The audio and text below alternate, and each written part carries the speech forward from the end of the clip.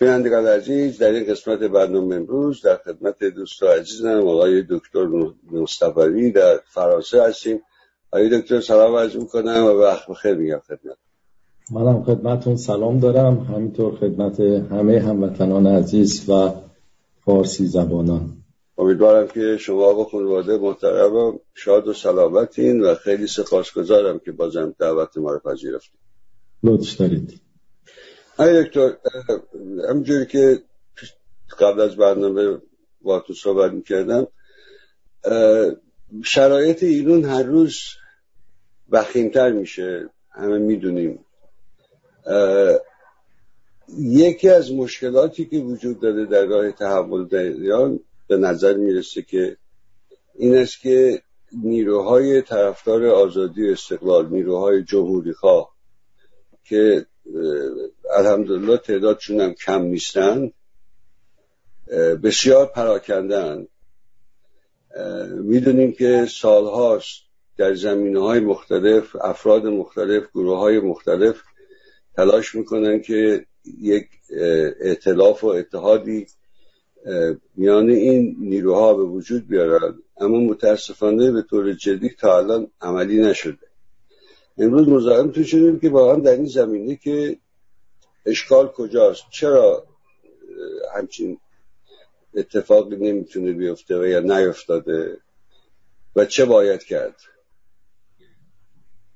حالا خدمتتون عرض کنم که این بحث اتحاد و همکاری از سالهای 1360 از زمانی که کودتا شد و آقای بنی صدر به خارج از کشور اومدن، این بحث در اپوزیسیون مطرح بود و الان حدود 40 سال از عمر این گونه بحث‌ها میگذره. ولی خب خوشبختانه هرچی هم پیش میریم بحث‌ها دقیق‌تر میشه. از یک سری بحث‌هایی شروع شد که دقت نداشتن، مباحثی که مشخص نبود و الان بسیاری از مباحث مشخص شده، یعنی یک همخوانی درباره‌شون بین نیروهای سیاسی حداقل وجود داره. من قبل از اینکه بپردازم به خود جمهوری خواه، برای که فکر کنم که حتی میشه مسئله رو وسیع‌تر در نظر گرفت. یک طرز فکری هست که گمان میکنه که مشکل ایران عدم وجود اتحاد بین نیروهای سیاسی. من دارم یعنی اکستریم جریان رو میگم، افراط جریان رو میگم. فقط جمهوری خواه نه، معتقدن که همه باید با هم همکاری کنن. کسانی که جمهوری خواهن، کسانی که خواهان جمهوری سوسیالیستی هستند، کسانی که خواهان بازگشت رژیم سابق هستند، کسانی که خواهان فدرالیسم هستند، فدرالیسم قومی هستند. اینها باید با هم همکاری بکنن و یک اصل هم نباید بیشتر پایه و اساس این اتحاد باشه و اون اصل نابود کردن جمهوری اسلامی است. و خیلی هستن که این باور رو دارن، در جامعه سیاسی برخورد میکنه. بله، میگن که خونه داره آتیش میگیره، اول باید آتیش رو خوابوند، بعد به فکر درست کردن منزل بود. بله، میگن که دیگه وقت داره میگذره و این هر گونه بحث کردن روی مباحث و خط کشی کردن و مسائل دیگه جدایی انداختن، این به نفع جمهوری اسلامی. الان ما تنها مسئولیتی که داریم اتحاد است علیه جمهوری اسلامی که این سیستم فاسد جنایتکار عقب مانده رو به زیر فرو بکشه. این افراط اون جریان است. یک افراط این ور هست، معتقده که نه، اصلا همچین چیزی نیست، من به باورهای خودم اعتقاد دارم، با باورهای بقیه هم اصلا نه اعتقاد دارم، نه برام اهمیتی داره چی فکر میکنن و باید روی عقاید خودم بیستم و اون چی رو که میخوام پیش ببرم. این هم اون افراد هستش. حالا هر دوی اینها هم یک واقعیتی رو دارن، هم یک ضد واقعیت رو. اگر خوب بخوایم به مسئله نگاه کنیم و بخوایم به دنبال راه حل باشیم، مسلماً یک راه حل وجود داره که همه رو در بر بگیره. یعنی کسی خارج خودشو فکر نکنه. همچین اتحادی ممکنه اگر اساس رو بگذاریم بر دفاع از حقوق انسان، حقوق شهروندی، حقوق ملی، حقوق طبیعت، حقوق ایران به عنوان جامعه جهانی. هیچ مانعی به این برای همکاری وجود نداره. بقیه مسائل از دید من ثانویه میشه. یعنی فرض کنید بنده جمهوری خواه هستم، یک نفر هست میگه من قبول ندارم این شکل و مشروطه خوبه. من دعوایی بر سر نظام ندارم، دعوا اصل حاکمیت ملیه، اصل حق شهروندی، حقوق انسان است، حقوق بین المللی است. به این میسنجم. اگر این سنجش نشون بده که دو نفر باور دارن به این اصول، هیچ مانعی از این که اینها بتونن در یک کادری با هم یک میثاق همکاری داشته باشن، نمیگم وحدت داشته باشن، نمیگم جبهه با هم درست کنن، بلکه میثاقی که اجازه بده اون فکر خودشو پیش ببره، این هم فکر خودشو پیش ببره، در مشترکات هم با هم اگر ممکنه کار بکنن، در اون چی هم که اختلاف دارن بحث و نقد و به قول روشنفکرها جدل داشته باشه. و از اون سو میبینیم که اون عنصر فکر دیگه‌ای که میگه من به این اصول باور دارم درسته، برای که انسان نمیتونه خودش رو از باورهاش خالی بکنه بعد همکاری کنه با افراد و سلایق دیگه. بنده جمهوری خواهم، مسلماً برای استقرار جمهوری ایران مبارزه میکنه و کسی که خواهان یک نظام سلطنتی است، مشروطه است، اسمشو هرچی میذارن، که درش افراد غیر مسئول موروثی وجود داره، من باور به یک همچین چیزی ندارم. خب حالا اگر اساس رو بگذاریم روی حقوق، میبینیم که کسانی که هم در اون حقوق مشترک هستن و هم در یک اصول سیاسی با هم مشترکن. اون اصول سیاسی چی هستن؟ مسلماً حقوق انسان هست، آزادی هست، استقلال هست، جمهوریت هست، جدای دین از دولت هست. اینها میتونن با هم اتحاد عمل داشته باشن، یعنی حلقه اول رو میتونن با هم تشکیل بدن.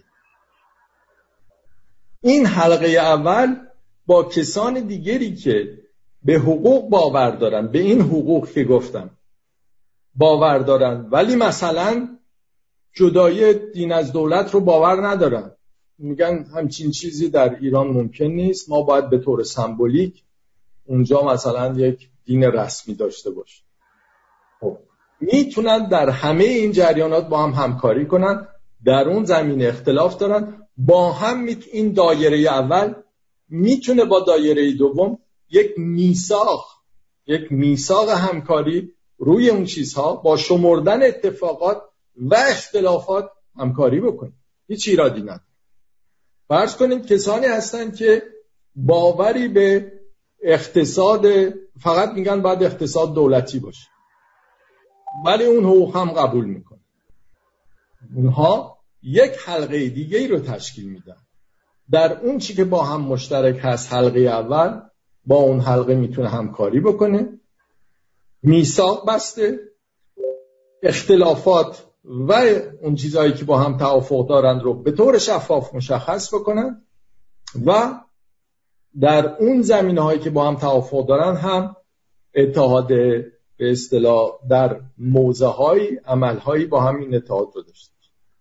پس می‌بینیم طرز دید و طرز فکر نسبت به مسئله اتحاد کاملا متفاوته. یا شما میخواید اساس رو بذارید بر حقوق، حق انسان، حق حاکمیت ملی. خب اگر کسی بگه که مثلا دولت خارجی باید بیاد و این رژیم رو عوض کنه، مسلماً هیچ گونه میثاقی هم نمیشه بست، برای که با اون اساس، با اون پایه موافقتی نیست.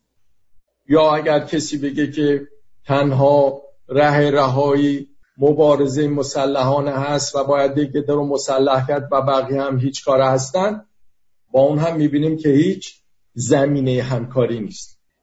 پس وجود زمینه‌های همکاری میتونه بین طیف‌های خیلی وسیع باشه، حتی خارج از جمهوری خواهی، و به شرطی که البته میگم تکرار میکنم اون حقوق رو قبول داشته باشن. اگر شما شب تا صبح برید دنبال سناتورهای امریکایی، برید با اسرائیلی ها همکاری بکنید، از اونها پول بگیرید، کمک اونها رو بخواید، هر وقت ایران رو بمباران میکنن براشون دست بزنید، اون دیگه مسئله این که حاکمیت ملی رو قبول ندارید. مسئله این نیستش که شما یک شکل دیگه از حکومت رو دوست دارید که در ایران مستقر بشه. مسئله این که با اون اساس و با اون پایه که میتونه همه رو به هم نزدیک کنه شما ضدیت دارید. پس آقای دکتر ببخشید صحبتتون قطع میکنم، اما به نظر میاد که اگر از اینجا نگاه بکنیم به مسئله که این اتفاق نیفتاده، ولی در ضمن تقریبا هیچ چهره سیاسی، هیچ آدم سیاسی یا بسیار اندک افراد میبینیم که به این اصولی که در کلیت به این اصول اساسی و پایه‌ای که حقوقی که شما حقوق‌های مختلف بهش اشاره می‌کنین نگه که معتقده. دلیل این که این اتفاق در اون سطح وسیع‌تر نه ائتلاف بلکه همکاری‌های موضعی در زمینه‌های مختلف نیفتاده این است که در بسیاری از ما آنچه در بیان میگوییم و آنچه که در رفتارمون نشون میدیم همخوانی وجود نداره. درسته؟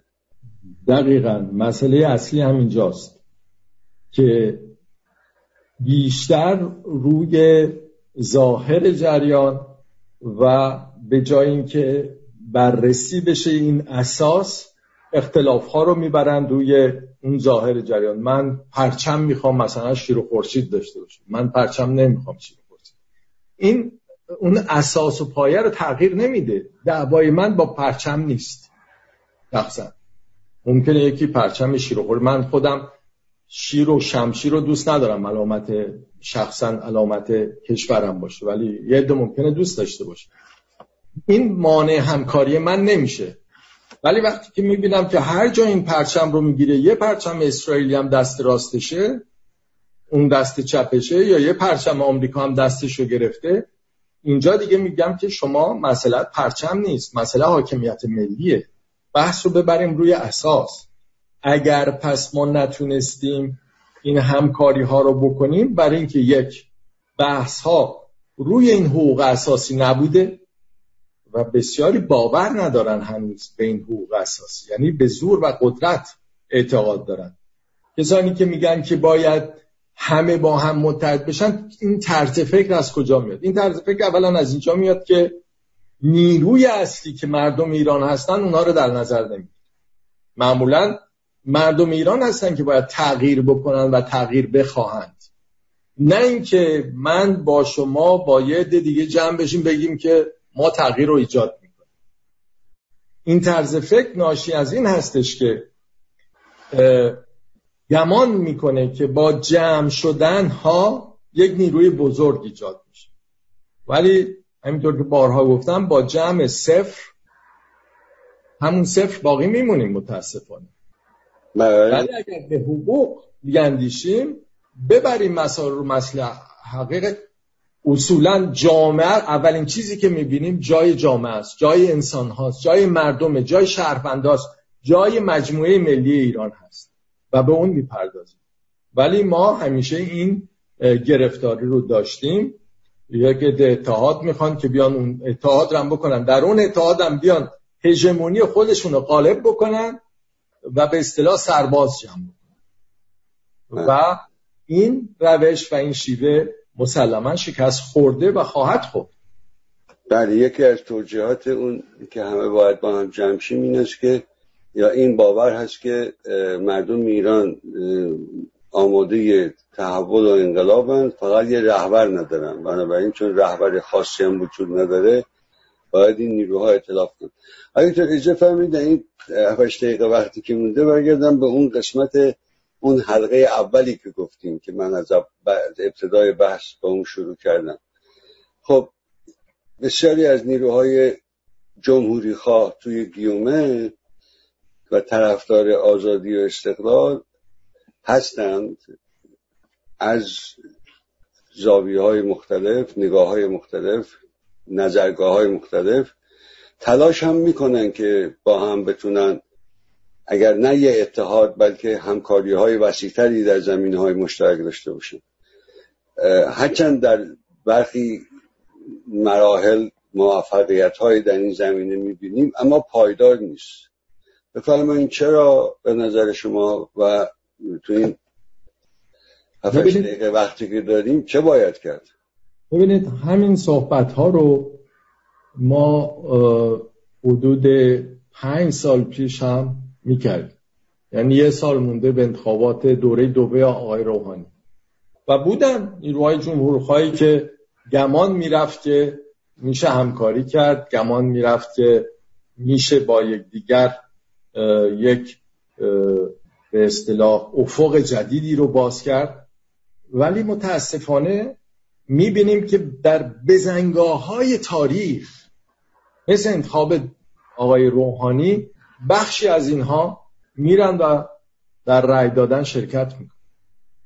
میبینیم که بخشی از اینها هنوز به عنوان اینکه اصلاح طلبی راه حل هست خود رو از کلیت رژیم جدا نمیدونن و در بعضی از مواقعی دشمنیشون با نیروهای مستقل از رژیم بیشتر میشه تا مخالفتشون با جمهوری اسلامی. این هستش که به نظر من اگر ما این در بین اون حلقه اول ما اصول رو مشخص نکنیم، شفاف نکنیم، دقیق نکنیم، وقتی که میگیم آزادی، ما آزادی برای همه میخوایم.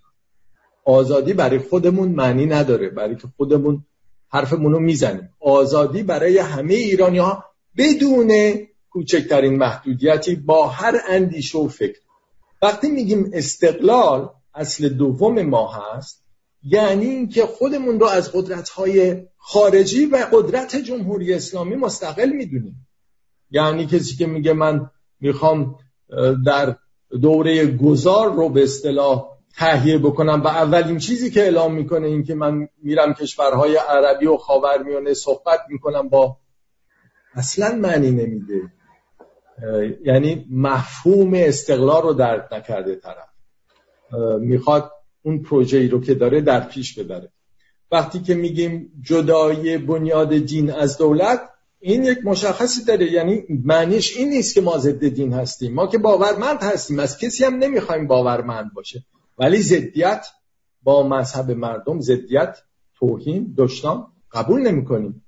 اینها مانع میشن و به خاطر اینکه این اصول و اصولی دیگه‌ای که هست مثل عدم هژمونی در هنگام اتحاد، سازمان مجاهدین خلق در سال 60 آقای بنی‌صدر یک پیشنهاد شورای به اصطلاح مقاومت دادن.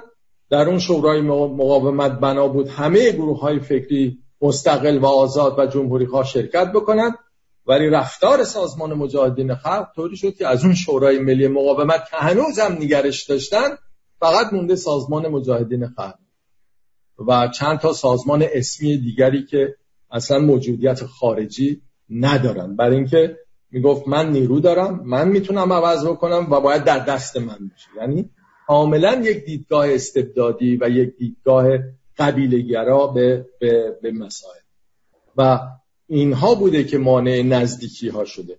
اما من فکر میکنم که زمانه و این تاریخ سیاسی معاصر ایران به اندازه کافی شلاقش رو به گرده ما سیاسیون وارد کرده. یعنی امیدوارم که این دردی که با خودمون حمل میکنیم و درد بسیار بزرگ این فقری که در جامعه میبینیم، این زندانی‌های سیاسی که هست، این اعدام‌هایی که هست، این نابودی اقتصاد کشور رو که میبینیم، ما رو وادار بکنه از این خودمحوری ها بیرون بیایم، اساس رو بذاریم به حقوق، اساس رو بذاریم بر این اصولی که استقلال هست، آزادی هست، جمهوریت هست، جدایی دین از دولت هست، عدم هژمونی هست و اینها بتونیم با همدیگه یک همکاری صمیمانه داشته باشیم، نه همکاری برای به دست گرفتن قدرت. طوری باید عمل بکنیم که مهمترین مسئله برای ما حضور مردم در صحنه سیاست باشه، نه اینکه حضور احزاب سیاسی و شخصیت‌های سیاسی. بخواهیم که مردم خود تغییر کنند و ما خود رو در خدمت مردم بدیم. این مسئله است که متاسفانه اونطور که باید شاید حل نشده، ولی به اصطلاح هر روز که میگذره به گمان من این سختی زمانه باعث میشه که بیشتر به این بیاندیشیم و امیدوارم و ما باز وارد بزنگاه‌های جدید میشیم، وارد مسئله انتخابات ریاست جمهوری در ایران میشیم و میبینیم که رژیم به چه راحتی داره آماده میکنه که مانور بده. آیا همه جمهوری خواهان، آیا افراد مستقل و آزادی خواه دوباره وارد بازی این رژیم میشن یا وارد بازی آقای ترامپ میشن؟ اگر آقای ترامپ بخواد برای انتخاب خودش اونجا در منطقه ما، در کشور ما آتش جدیدی رو روشن بکنه، عده‌ای باز هم خواهند رفت و برای اون دست خواهند زد. مسائل اساسی ما این هاست: در خدمت مردم هستیم یا در خدمت برای به دست آوردن قدرت. جناب مصطفوی خیلی سپاسگزارم. هنوز سوالات بسیاری در این زمینه میشه ترک کرد، اما متاسفانه فرصت ما بیشتر از این اجازه نمیده. خیلی ممنون از وقتی که اومدید. خواهش میکنم. روز و شب شما خوش. موفق باشید. شما هم خیر باشید.